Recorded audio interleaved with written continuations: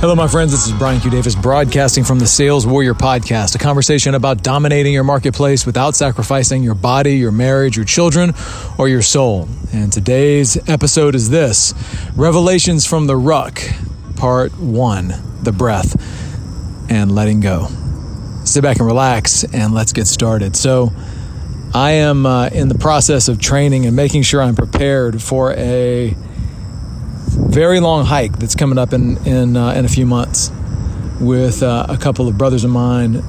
Our intention is to hike across the Grand Canyon and back in what is called the rim to rim to rim hike. And it's something beyond anything I've ever done physically. And I am in the process of making sure that I am prepared. And so as part of that, I've been taking on longer and longer rucks over the last few weeks.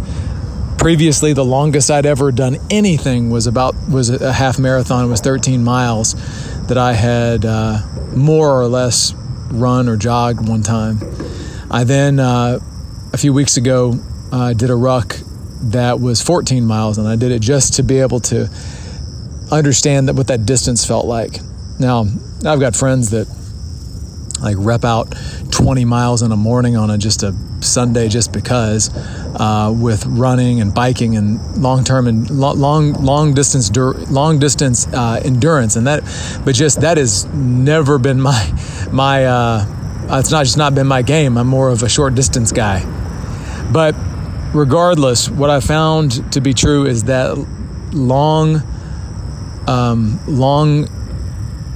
rucks, and I would assume the same is true for long distance endurance, is that there's certainly an element of a meditative quality to it, and certainly it is a very, very grounding activity.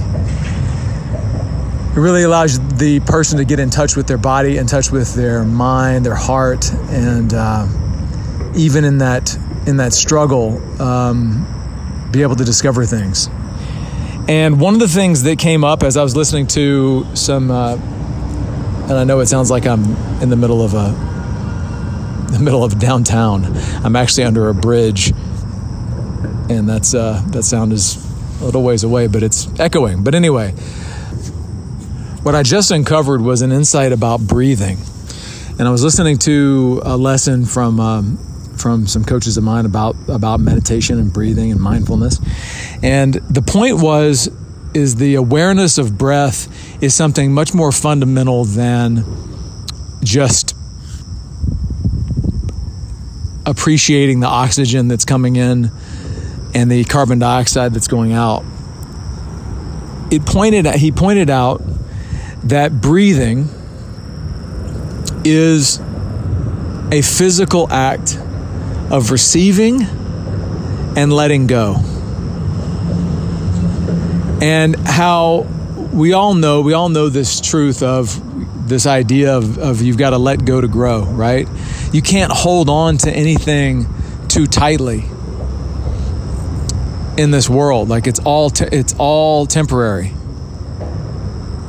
But there's always greater, bigger things just around the corner if we're willing to let go. He gave the example of these monkeys in India that are trapped. The technique that is used to trap these monkeys is that they get a coconut and they cut a hole in it and they put a banana in the coconut, and then the monkeys go and reach into the coconut and grab the banana, and as long as they're holding on to the banana, their hand won't come out. When their hand is in a fist shape, it won't come out. And they get caught. They have to let go to actually live. And how often do we find ourselves in a place where we are holding on to something, or we're holding on to an expectation, or we're holding on to a desire or something that is trapping us right where we're at, right where we are? How often does this happen in the sales game, right? Like we all get focused on an account or a big deal, and we'll get really intense about winning it, and it'll start to dominate our entire everything about us, our entire being. And invariably, whenever we do that, the deal goes somewhere else. Like when we hold on really tight, it slips away. And so where right now in your life are you holding on to something too tightly? And where might it be keeping you? Like, keeping you in a loop? What would happen if you started to hold it a little bit more lightly, a little bit more loosely?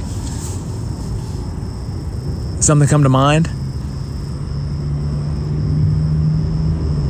I get an example of this every day with my daughter, Perry. One of the things that she and I have developed as a practice together is breathing.